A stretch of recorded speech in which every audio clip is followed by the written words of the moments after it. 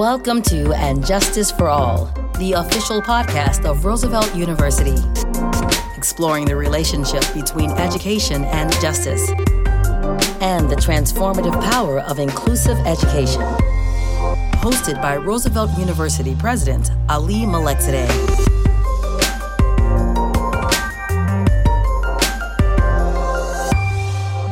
I truly believe that higher education is a pathway to achieving the American dream.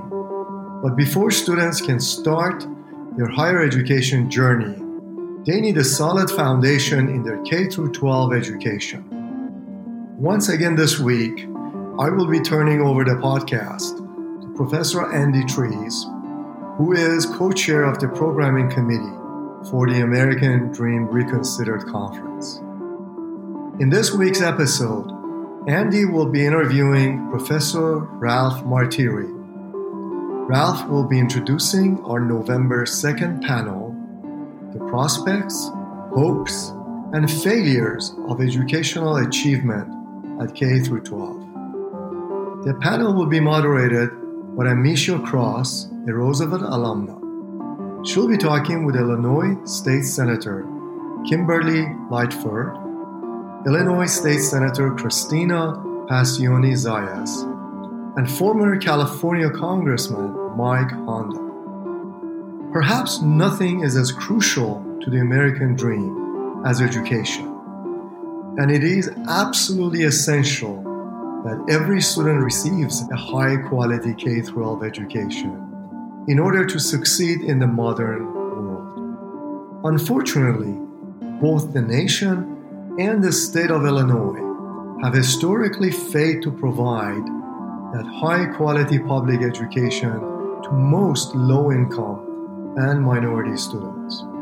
Ralph and Andy will discuss recent reforms in education that address some of the inequitable educational practices of the past, as well as what we can do to make K-12 education better in the years to come. The American Dream Reconsidered Conference will be held from November 1st to November 4th. For a full list of panels and to register, please visit roosevelt.edu/American Dream. Enjoy this episode.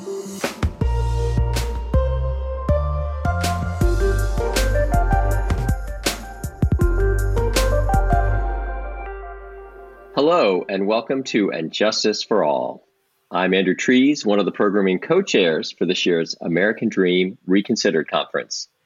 President Malekzadeh has kindly turned the podcast over to me to talk with some of the people involved in this year's conference, which will be held from November 1st through November 4th. In this week's episode, we are fortunate to have a chance to talk with Professor Ralph Martire. He organized our November 2nd panel, The Prospects, Hopes, and Failures of Educational Achievement, K-12. The panel has several distinguished politicians from the state and the national level. I'll let him talk about those a little bit later. Professor Martire is the Arthur Rubloff Endowed Professor of Public Policy at Roosevelt University and the Executive Director of the Center for Tax and Budget Accountability, a think tank committed to ensuring fair policies in areas such as education and the workplace, as well as promoting opportunity for all regardless of race, ethnicity, or income. He was appointed by Governor J.B. Pritzker to serve on the state's Budget and Innovation Committee, and he served as a member of the Equity and Excellence in Education Commission established by Congress during the Obama administration. At Roosevelt, he teaches a range of courses that cover various aspects of public policy with a specialty in fiscal and educational policy, and he also regularly reaches out to the public. He appears on TV and radio quite frequently, and he writes a regular column about these issues for several different newspapers. So it's great to have him today. Ralph, thanks so much for coming on the podcast. Well, thanks for inviting me, Andy. How are you? I'm great, thanks. It's nice to see you, even albeit virtually. I'm going to start with a personal question. Clearly, you've been interested in these issues for a long time. What was your own K-12 educational experience like? Well, interesting to say the least. So I grew up in a relatively low-income community on the East Coast, and 1st through 8th grade, I went to a Catholic school that was very low-cost Catholic school. And, you know, our nuns were tough, but they really did a good job of, giving us materials to challenge the kids at their different levels. And then I got into public school and I thought, oh my goodness, why am I doing stuff I did in 5th or 6th grade? And this was in high school. So, my public school, especially my high school, 400 white kids, 400 black kids, 350 Latinx kids, all low income. And you can imagine it was probably not the best place to receive an education. Our guidance counselor was actually out of central casting from the Monsters, Inc. movie with the cigarette holder and everything else. So, I always knew that education mattered as a kid, right? Because you could just tell that your peers that were in more affluent communities were doing so much better and having so much more opportunities. And then, I went into law school and I was a lawyer and blah, blah, blah. But I got to meet a woman named Dawn Clark Netsch. I don't know if you ever met Dawn. But when she ran for governor, I served as her deputy issues director. And she had a big part of her campaign focused on what was called the Netsch Plan, which was raising taxes in a way that you could invest more in K-12 education because the state of Illinois had been doing such a bad job. And that just, hook, line, and sinker, I had to research all those issues for Dawn. And Dawn is one of those elected officials that really, full of integrity, high-end intellect, cared about what she was doing, understood what the two words public and service meant, especially when they went together. And so it was an honor to work for her, but I just caught the bug. And then looking at the data from that point on, it was very clear to me that education was tied into economic and social justice and core civil rights. You can't be a functioning member of society, of a democracy. You can't exercise your rights in a thoughtful way unless you have a high quality education. You can't be competitive in the modern economy unless now you have some sort of college degree. It used to be you could graduate high school and get a good job that would put a car or two in the garage and a kid or two through college. No more. What the data show is the only cohort of workers in America that have actually seen their incomes grow at a rate greater than inflation since 1980 have a college degree. So the importance of a K-12 education that arms students with the numeracy, literacy skills they need to go on and credential themselves to the next level is greater than it's ever been. And those statistically meaningful correlations keep growing. So that's how I got into it and why I've continued to pursue it. So I'm curious, that's a really interesting career story where you're working as a lawyer, I assume, and some sort of like for a corporation or something like that. How did you make that shift from doing that to basically getting deeply involved in politics? Not that lawyers don't frequently do that, but I'm just curious how you made that move. Well, I thought, so once again, going back to the lack of guidance counseling in high school, where my guidance counselor said, why are you thinking about college? We have all these great factories. We can get a good paying job right out of high school. I'm like, yeah, no, Miss Flanagan, I don't want to do that. So the bottom line was I thought you had to become an attorney to do public policy. I just thought laws come from lawyers. And so there you go. And so that was wrong. There's so many different career paths to getting into public policy, including getting your public administration master's from a great school like Roosevelt University. But the bottom line is I thought you had to. And so then when you go through law school, I went to University of Michigan Law School, and I did have a scholarship. But even with a scholarship, I came out of there with close to $100,000 in student debt. Those are golden handcuffs. So you go into the private sector so you could actually pay them off. And so I just kept active as a lawyer, working on campaigns and doing primarily policy development work, because that's where my interest has always been in sort of identifying societal issues and then creating solutions to them that are based on research and best practices. That's always been my gig. I'm a nerd at a very core level, Andy. And so that kind of thing actually excites me. So I always kept my hand in it. And then I was a partner at a firm doing mergers and acquisitions and those kinds of things. And then I was approached by the Woods Fund of Chicago. They were putting together a new nonprofit, and it was going to be focused on tying the fiscal side of the ledger to the policy side of the ledger, because they felt like that was the one big missing piece in the public policy discussion was really how capacity impacts programs and outcomes. And they said, hey, we'd like to talk to you because of the work you did on the NETCH campaign. And they offered me the initial position as the first ever executive director of this nonprofit in 2000. I said, so you want me to take a massive pay cut to run a new nonprofit that's going to tell people taxes are good? And here's why taxes are good. So I'm always going to be the most unpopular person in any room I go into. And that's a hard sell in America. That's a tough hill.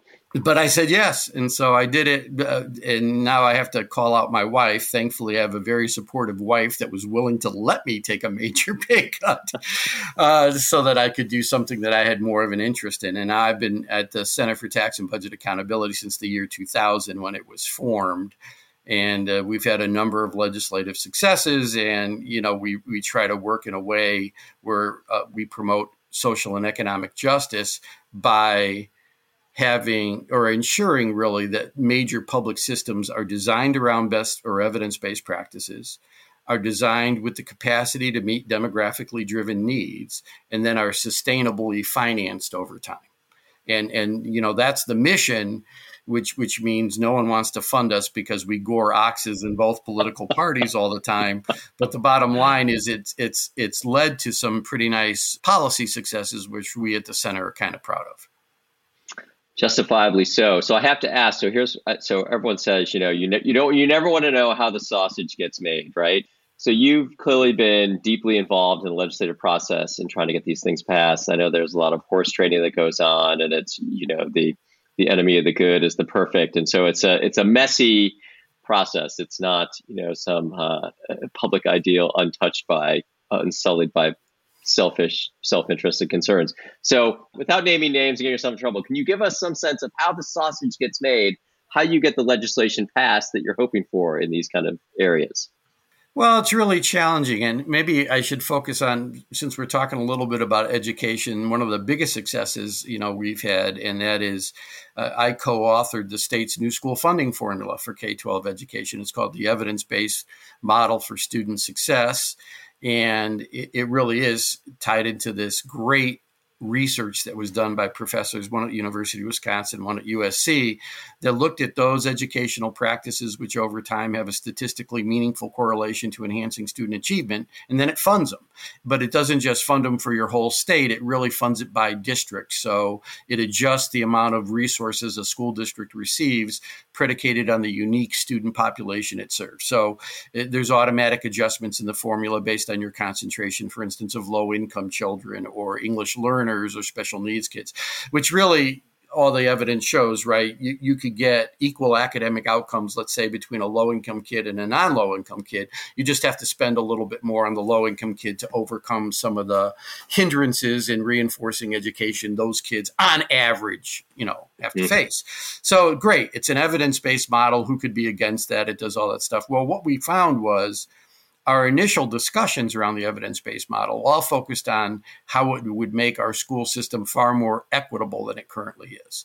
And really, Illinois, when you compared us to the rest of the country, literally had the least equitable school funding formula in America. We had the greatest discrepancy between the per pupil funding in school districts that had very low poverty counts versus those that have very high poverty counts. So that's not the place you want to be.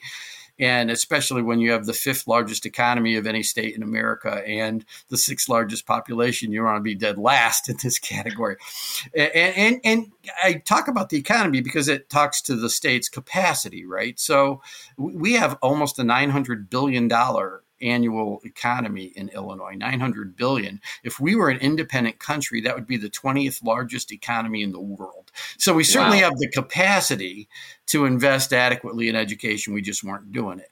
So this evidence-based model, because of those automatic adjustments in the formula I told you about that were designed to comport with your unique student population, very equitable in how it distributed new resources. That only got us so far, honestly. And usually with the people that would support equity in any event, it's for the poor, starving children. You could tax my dreams too. But those aren't the people that we needed to support it, because the hard math, really, when you're doing policy work, is 50% of the legislators plus one. And that means you've got to get legislators who both are somewhat more, let's say, conservative in their worldview than the folks you're working on generally with progressive policy initiatives, number one, and who certainly represent more conservative communities. So the first thing we did in the framing change when we were advocating for this with legislators was say, hey, yeah, the equity stuff is great, but look, it's tied to the evidence of what works. You're for funding only what works, right? You're for funding good educational practices and seeing better student outcomes. Hard for a conservative even to be against that, right? Mm-hmm. I mean, that's something conservatives like, liberals, it doesn't matter your worldview, that sounds really good.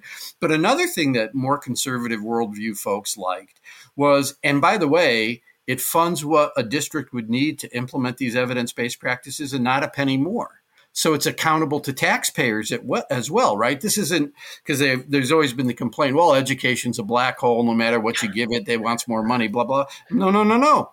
We get up to adequate capacity here. We know we've armed the school districts with the resources they need. So if they're not producing good outcomes, then you look for other things to fix. Well, conservatives like that as well. So it got us in the ballgame, but it didn't get the legislation passed. So it got us close.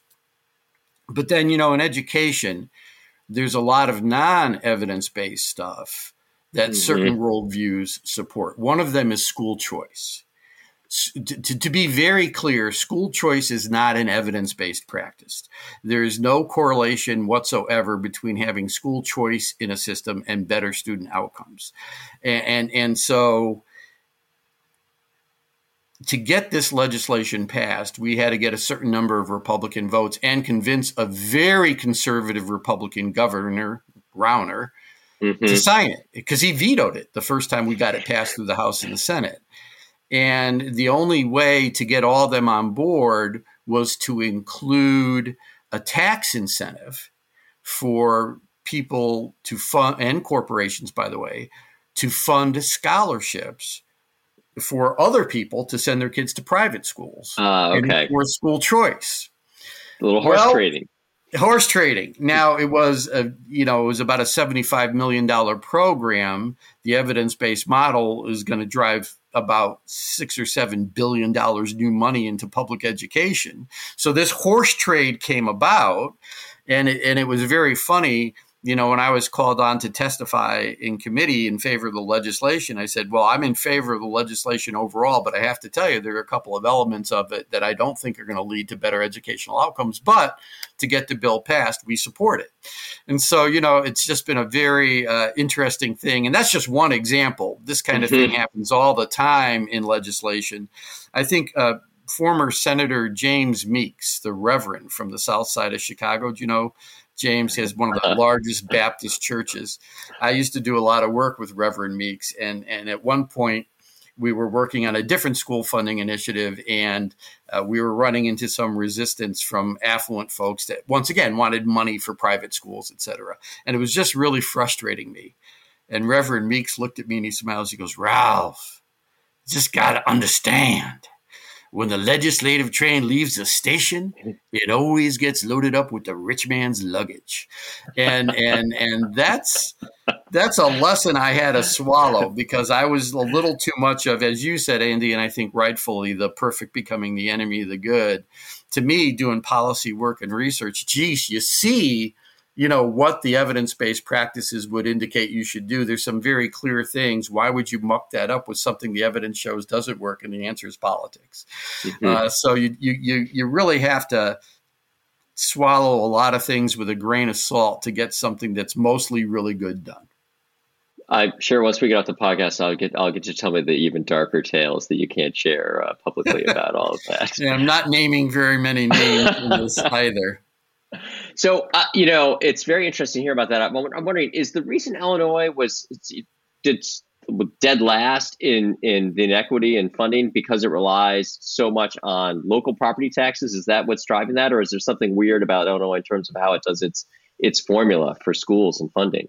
Well, let me think about it. Yes. So the property tax issue is really an issue, but then, so what drove that? I mean, really, when you do policy work and you're trying to make sure policy is working the way it's supposed to, it's really systems analysis. And that's what we do at CTBA. So we had this education funding system that was over-reliant on property taxes. In fact, so over-reliant, we ranked first in the nation in the portion of K-12 funding covered by property taxes, over 67%. We're still at about 66%, by the way.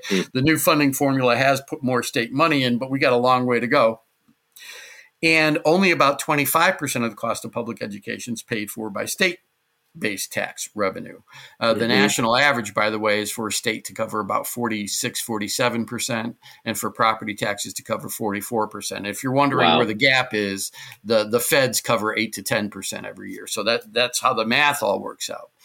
So why was Illinois so over-reliant, ranking first in the nation in reliance on property taxes and 50th in reliance on state-based revenue? And the answer was tax policy at the state level. The state had a structural deficit, meaning every single year, even if the state didn't add or expand one program, its costs rose like that, but its revenue rose below it. And there was a little gap between cost growth and revenue growth, that structural deficit. And then over time, that gets bigger and bigger.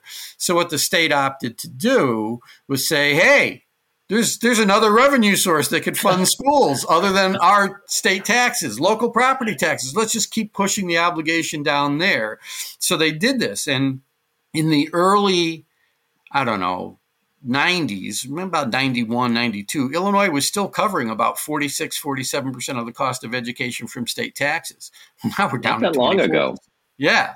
So you can see the decline came rapidly, and it was in response to this structural deficit. So that's what I mean. Systems analysis come into play where we said, all right, if you really care about schools all having the capacity to educate every student that walks in their door, no matter where that school is located, rich community, small, poor community, you can't rely on property taxes as your main funding sources. It always has to be a funding source. It's stable revenue, but it can't be your main source, because if it's your main source, you've tied the quality of public education a student's going to receive to the property wealth of the community in which the student lives.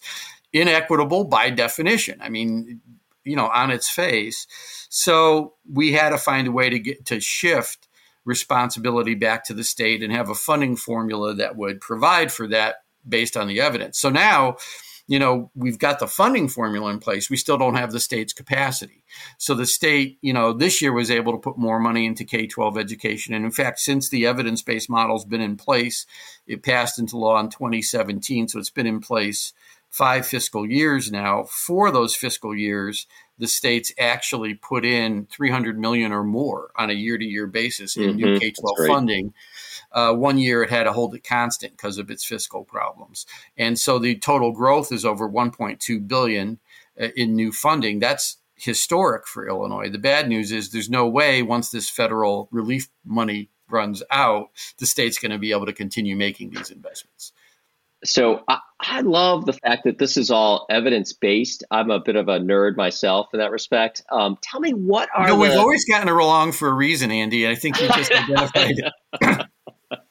So I'm curious, what are the kind of maybe 1 or 2 or even 3 things that you've seen come out of this research and then implemented that you're kind of most excited about, where you've really seen like, wow, this makes an incredible difference for elementary education? Yeah, Tier 2 interventionalists really jumps to the top of the list. And these are tutors that are faculty members with specific training that work with students that don't need IEPs. They don't need individualized education plans, but for whatever societal reasons, they've somewhat fallen behind. So I'm just going to use the nerd first and then tell you how it works out. So to have a statistically meaningful correlation in this study, you needed an effect size of 0.25. So there you go. That was what you were looking for. Well, the impact of a well-run Tier 2 interventionalist program is 2.5. Wow.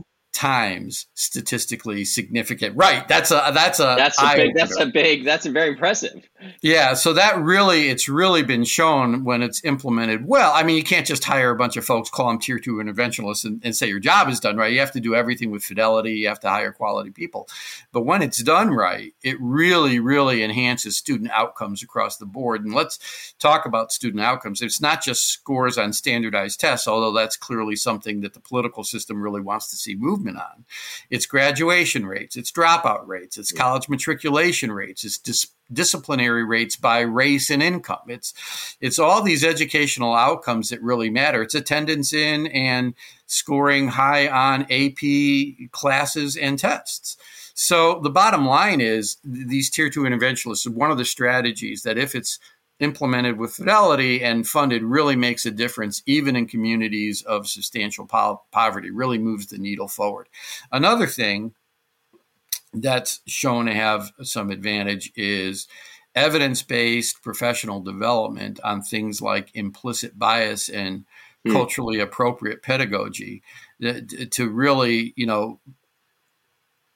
counter the structural racism that's in K-12 education. So I want to define what I mean by structural racism, because there's a lot of definitions of that term floating around there.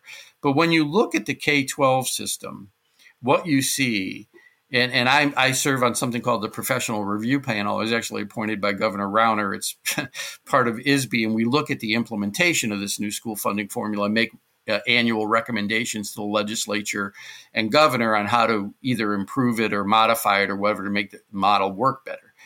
And one thing I asked for at the Illinois State Board of Education was, can you run a regression analysis to see if there's a statistically meaningful correlation between race and predicted academic outcome that's completely independent of income status? And I couldn't get the data sets to do that, but ISB has them. And they ran it, and sure enough, it is. So what that tells you, and it's negative for Black and brown students. And so what that tells you is the system structurally has created barriers to learning for African American kids. And so that's structurally racist. And it's a unique challenge, right, for the K-12 system, because most of the challenges education faces are student-centric. So if a student's an English learner, we understand what the issue is, right? They're learning English while they're learning in English. That creates certain challenges for the student, but you can put in supports around those challenges. If a student comes from a low-income background, once again, these are on average, right? So there are exceptions to every rule, but on average, what you see is that student doesn't have education reinforced at home as much as a student who's not low income. So once again, we can put in supports for that, and we know what those supports happen to be, blah, blah, blah. Get to a kid who happens to be African American. There's nothing innately about being African American that creates any disadvantage to learning. So when you see these things, what you're saying, then the structure is discriminating against or denying opportunity to this kid because of that kid's skin color. So then the analysis flips away from, well, what supports do we put in for the kid to, hey, what do we identify in our system that it's doing wrong? And how do we fix our system? And so that's where things like, the professional development on implicit bias, lower expectations and those kinds of things really comes in. It has to be evidence-based. It has to be continued. It has to be incorporated into practice. But it really has been shown to, over time, get rid of these differentials in outcome by race, which we really, the educational system needs to be designed so that every student can walk in and find it to be a welcoming environment that meets his or her needs. And we know it's not doing that now, but I mean, there's some of these evidence-based practices that do. Well, it's funny. I think this is where obviously the American Dream Reconsidered Conference, and this panel on education is part of that. And I think we both probably agree, we're biased, we're professors, we're inclined to believe this, but that education is the key to that American dream, right? That we need to make sure it remains sort of a broad avenue for everyone and not just a narrow path for a few. So my final question for you is, if you had a magic wand and could change one thing about K through 12 education that would address this, make it more equitable, make in effect the American dream more kind of a broadly realized dream for all citizens, what would you change? I'd change the national system for funding K-12 education to make it look like the Illinois system, but then I'd fully fund it. Now, you'd probably want to phase in that funding over a 4 or 5 year period, right? Because you've put all the money in at once. There's not going to be enough qualified people to handle it. That's an issue. That's a real life issue. You have to kind of build up the core of people and the institutional structures to be able to handle that kind of money.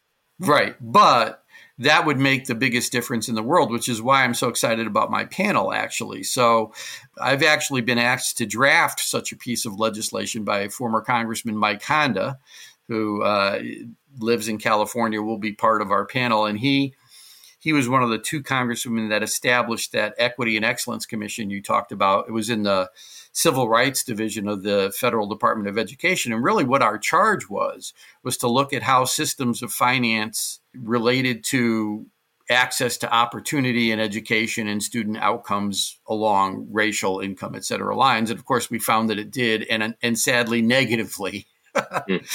So if we could get the federal government up to the point where it's investing adequately in education nationwide, then no matter where that student lives, Mississippi, Arkansas, Illinois, wherever, that kid could walk into her or his neighborhood school and receive an education that meets the child's needs. And that is actually an investment more than an expense, because it pays a benefit. I mean, if we could get our education system up to that level, I mean, there's been some projections done that it could mean upwards of $80 trillion over the next 30 years to our economy. Just big numbers because of the differential make in skill sets and opportunity, et cetera. So that'd be the one thing I would do. And we're going to talk a little bit about that at the panel. I have drafted this legislation. Our chief sponsor is an Illinois Congresswoman, Robin Kelly, who's just a wonderful person. And Congressman Honda is helping us push that on the Hill. And our other members of the panel, actually, really great folks. You have Senator Kim Lightford, who was the chief co-sponsor of the evidence-based formula in Illinois for at least 8 years before it passed. I'd been working with Senator Lightford on that, so it'd be great to have her thoughts on it.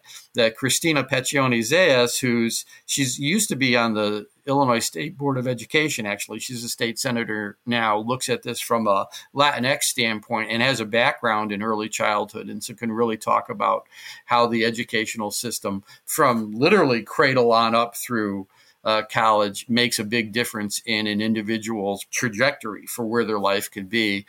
And maybe I'm most proud of the fact that our moderator is going to be one Amisha Cross, who is a graduate of Roosevelt University, is doing cable TV and programming out in Washington, D.C., and knows education inside and out and is just brilliant. So folks will get to hear one of their former colleagues from Roosevelt University moderate our panel. Well, Ralph, thank you so much for coming on the podcast today. And thank you for putting together this panel, which looks fascinating. I know we've probably just scratched the surface of some of these things. I'd love to hear more about it. So I'm excited to hear what goes on. The conference, again, is November 1st to 4th, the American Dream Reconsidered Conference. And if you want to listen to this podcast or any podcasts from the past, you can just go to roosevelt.edu/podcasts and subscribe. Ralph, thanks again for coming on today. Thanks for having me, Andy. Peace. And Justice for All is produced by Roosevelt University and is available at roosevelt.edu or anywhere you get your podcasts. The music for And Justice for All is written and produced by Jesse Case. Thanks for listening.